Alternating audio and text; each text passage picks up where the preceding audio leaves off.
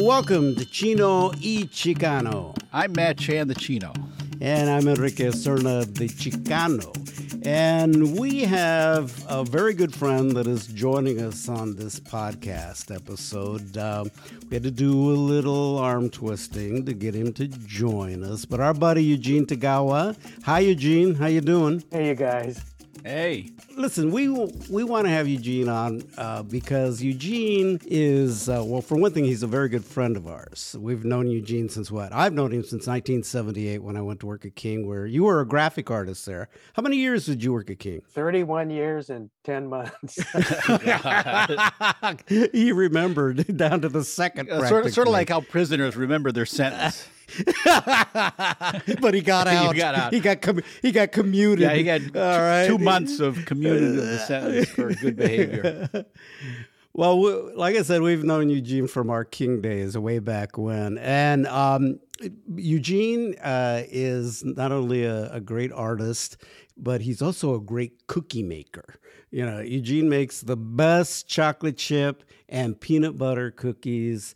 And when you have one, it's sort of like crack. You can't stop, so you eat the whole thing. And so he makes the best cookies ever. But Eugene also is a photographer. And you have, it seemed like everywhere you go, particularly when we would have gatherings at parties, and but even things out in the community, you always had your still camera with you. So Eugene, I mean, photography, is that like a hobby or a love? What? It's a hobby. Yeah. Never been a profession. Yeah. Yeah. So why did you always had the camera with you? Why did you just wanted to just track what was going on? Yeah. You told me once that one of the reasons you took pictures at events, and you always volunteered your services to people, was to show people what happened who couldn't be at the events. Yeah. Was that for the community, or is it, yeah. When we say community, we're really talking about the Asian community here in Seattle, and particularly, the Japanese American community that from you're very well connected with, and particularly the number of nonprofits that you give your time to.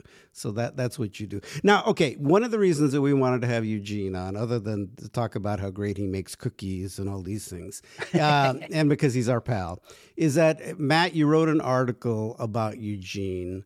For the International Examiner. Right. So tell us about that article and why you wrote it.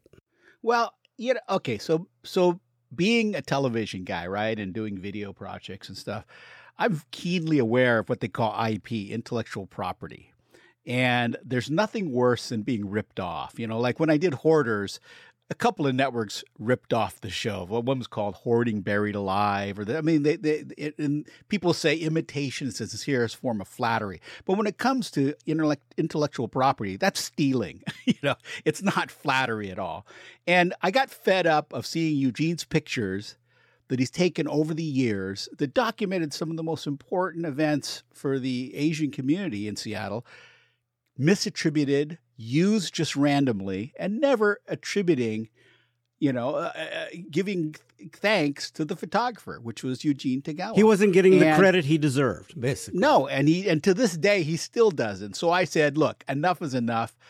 We need to show the world what Eugene really does, because he's a humble, modest guy.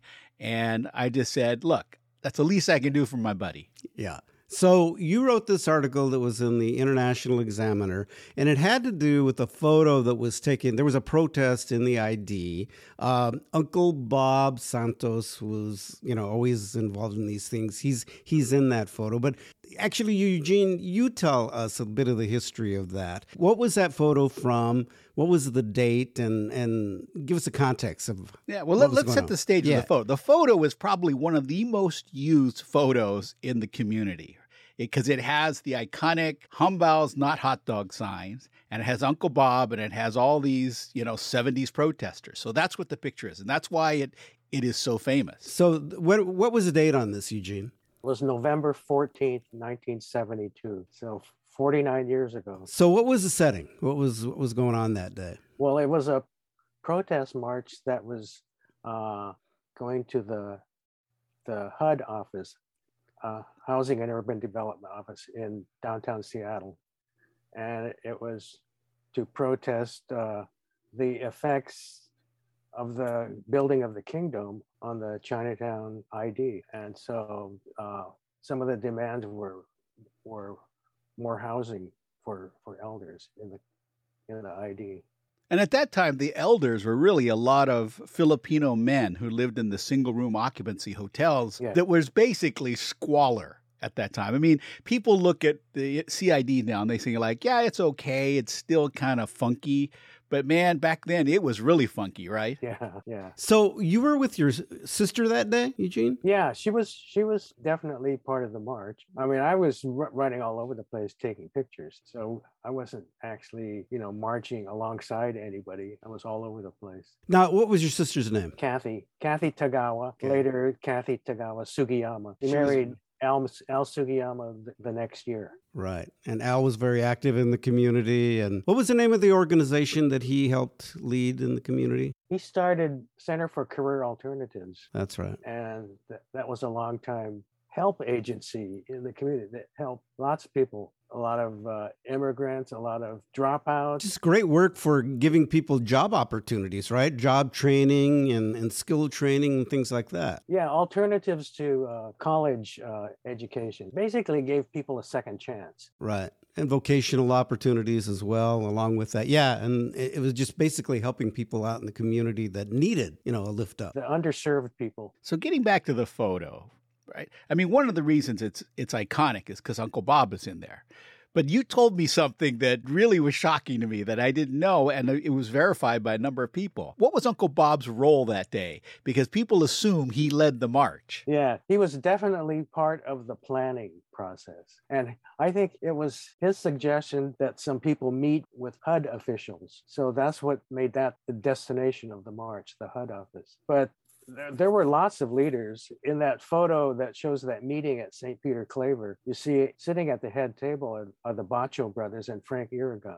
And also, you can't see in that picture is Al Sugiyama, who was sitting behind the front table. So he's not in those pictures, but he was definitely one of the organizers too. So there were a lot of people that were, I guess, leading the march, and Bob was definitely there. But, it was the younger people that actually organized and planned it. Now that picture, if you look at that picture, the humbaos, not hot dogs, which Uncle Bob later used, title of a book that he wrote. But who came up with that slogan? Well, I remember it being my sister and we came up with that slogan. And was she carrying the sign? I think that sign is being carried by Mrs. Bacho. Frank Irigan calls her Auntie. Auntie, I can't remember her first name. Yeah. It's Pete and Norris Bacho's mother. In that shot that is in the article with all the people at the planning meeting, what was interesting to me, too, that three of the gang of four were in there. Larry Gossett, Bob Santos, and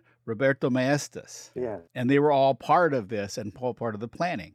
Now, had Bernie White Bear kind of joined them, or was it just kind of they were just there being community activists and they really hadn't formed together at that point? I'm not sure of the actual. I think they might have already been together at that point because, Bob was the guy that at St. Peter's that he ran the place as far as where people could come and organize and meet. I think they had already been together, and that I can't give the full date because I don't know it right off the top of my head. But remember that what really brought them together was the Daybreak Star demonstrations where Bernie White Bear led that, and to get the property there for what is now Daybreak Star and the location there for United Indians of All Tribes. But I think that's when they really came together. But what's interesting, I think a lot of people always looked at that humbaos, not hot dogs, because Uncle Bob used that for the title of the book that he did. But you really didn't get the credit. You and your sister didn't get the credit for the fact that it was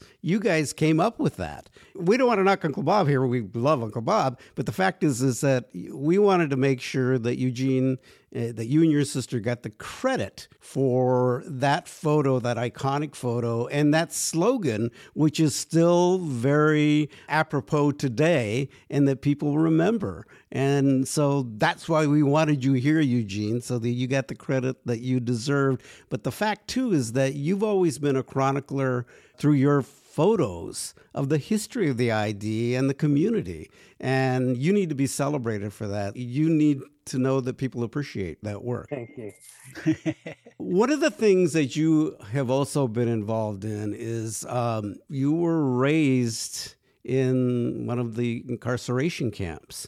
So tell us that history. You were actually born during On the way too, right? When my family was at the Puyallup Assembly Center, which was called euphemistically Camp Harmony. Oh, jeez. So my mother was 9 months pregnant when she had to leave home. Oh, And With you, right? yeah, because they actually had to leave their homes in late May of 42. And I was born the first week of June. wow. Wow. It was right after they got into the camp at Puyallup that I was born. So my mother actually got to leave the camp to go to Pierce County Hospital. That's where I was born. To have you. So Yeah. your family had to transport a newborn to Minidoka. Yes, that's along with my two older sisters who were like 1 and 2 at that time. Wow. So my parents and my mother's parents were our family unit. Wow. Did they ever talk about that with you? Well, in general terms, not well. My father died when I was 10, so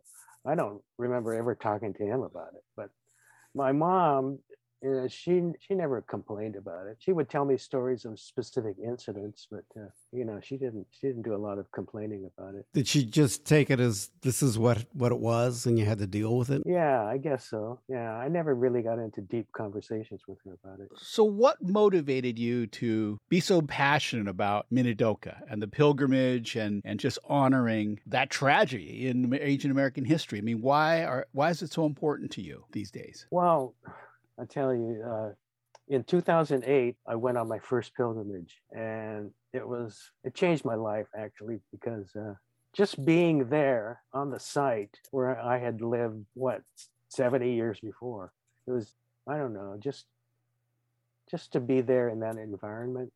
You walk on the dusty ground, and you feel the really hot sun. It was in the 90s because we went in late June. And I don't know, just it's hard to describe. Just feeling connected to something, because when you're on the pilgrimage, there are a lot of other people that are there for the same reason, right? Just to honor their predecessors. Every year it's different because you meet different people, of course. And they all come there. They all come there for different reasons. But for people that understand the concentration camps, or lack of a better term, around the West Coast, they all have these pilgrimages where people go back, and it's a thing to really keep alive the memory of what was done to the Japanese Americans, right? Yeah. And so Minidoka is just one of many. But it's the one that your family went to, and a lot of the families, the JA families in the area, identify kind of what camp their families were in, right? That's kind of an interesting thing too. Yeah, that's like a starter of a conversation with, when you meet somebody, like another JA's. Oh, what camp were you in? Or what camp was your family in? And then if they say, to me, if they say Minidoka, the next question is, oh, what block? Yeah. And JA, by the way, Japanese American. So those out there who are wondering, what does JA mean? But through the years, you've documented that and the times that you've gone back. I know that this still hits you hard, right? How about your sisters? Two older sisters. Okay. My younger sister, Kathy, she passed in 2012, 10 years ago, actually. Yes. Right. And you have a brother also. Yes. Right. Have they gone on it as well? One of my older sisters and my brother came to the pilgrimage with me in 2012. So for you, why is this important to continue to be connected to that and I know you have nieces that you're really close to. Is it all about sharing that history and making sure that they know their family's legacy? Oh yeah, definitely. But just being part of this event is important because I know, how do I describe this? See, I told you I'd be bad. Yeah, it's okay. This is very emotional stuff. I would think that, even though you were a baby when you went through this, it's just knowing that your family had to go through this ordeal, and your family's loyalty was questioned, just like a lot of other families. And it's important that people know history like this, especially now in a time when we're like fighting for this democracy that we have. Since I was 3 years old when we were actually released, I don't have any direct memories of it. I only know what stories my mother would tell me. And so I go just to honor my parents, because I know superficially what they went through. Yeah. And also my mother's parents.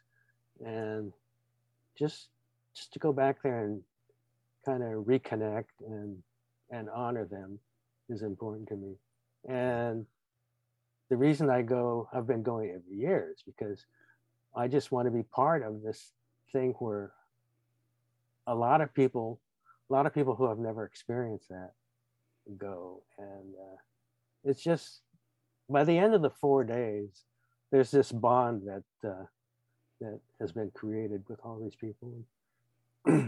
And just knowing that they're all connected, it's just really a great thing. Who organizes these pilgrimages? Well, it's an all-volunteer committee of mostly JAs, but we have other allies too that help us. Is it through the Japanese American Citizens League, or is it just different groups that are organizing? It's an independent group, but it right. With definite strong ties to all the other JA nonprofits. As the years march on, I think people forget, and they didn't even want to remember at the time, how horrendous this was. I mean, they make comparisons, current day comparisons, but there is really no comparison. I mean, the Japanese Americans that were interned were Americans. I mean, they were American as your neighbor next door, and they were uprooted simply because of their culture and the color of their skin. It is the seminal event that really changed the whole trajectory of Asian Americans in this country. And I don't think enough is done or said about that, of what happened to Japanese Americans during that time. So I'm just thankful that there's these pilgrimages and that people can draw attention to it every year. And I just wish, the JAs are there will be more vocal to tell the world. I know that, a lot of them kind of just talk amongst themselves and do push out some, but the younger people are really making it an issue. And I think that's a good thing. And for all those donkeys out there that bitch and moan about critical race theory and make it something that it isn't, this is what's important, to understand the country's history, not to make anybody feel bad, but to realize that, look, in our democracy, we've had a lot of awful moments, and they need to understand these things. Young people need to understand these things. They need to know our history, just like I think every family needs to know, if you have a connection to another country, how your parents got here and why they came here, and understanding all of that. So, Eugene, I salute you for all your work that you do and everything you've done in the community.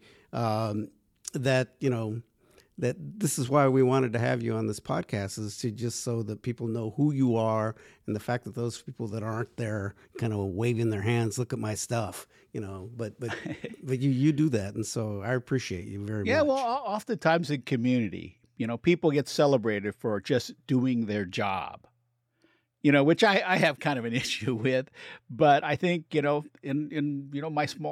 small way, we're trying to make sure that you are honored, because not many people are dedicated to do what you do. And to consistently stay up with it. Yeah. So, Eugene, here's one thing I'd like to have you do for me, is that if you could send me a series of some of your photos that you've done in the ID as well as on the trip, and then we'll put them up on our website so people can see them, and so that they know the work that you do, and the see the the good photos that you always take. And by the way, Eugene took photos of my kids when they were little, and he even took my kids too. Yeah, he even took one of my son in a husky sweater, which which I know that he cherishes very much. All right, Eugene, thank you. It wasn't that painful, was it? Yes or no? Yes or no? You know what? I was going to read you this quote. Please do. It sort of jumped out at me. That sort of, sums up what the pilgrimage is all about. But remember last year during the inauguration, Amanda Gorman, the young youth poet laureate, she read that poem called "The Hill We Climb." Right. But in it, right in the middle of it, you can't have this part of the thing because I always get all choked up when I read this. It's because being American is more than a pride we inherit. It's the past we step into and how we repair it. I thought that was just perfect, right? So I don't. It is. Well, that does sum it up. Thank you, Eugene, for your contribution to the world. Yeah.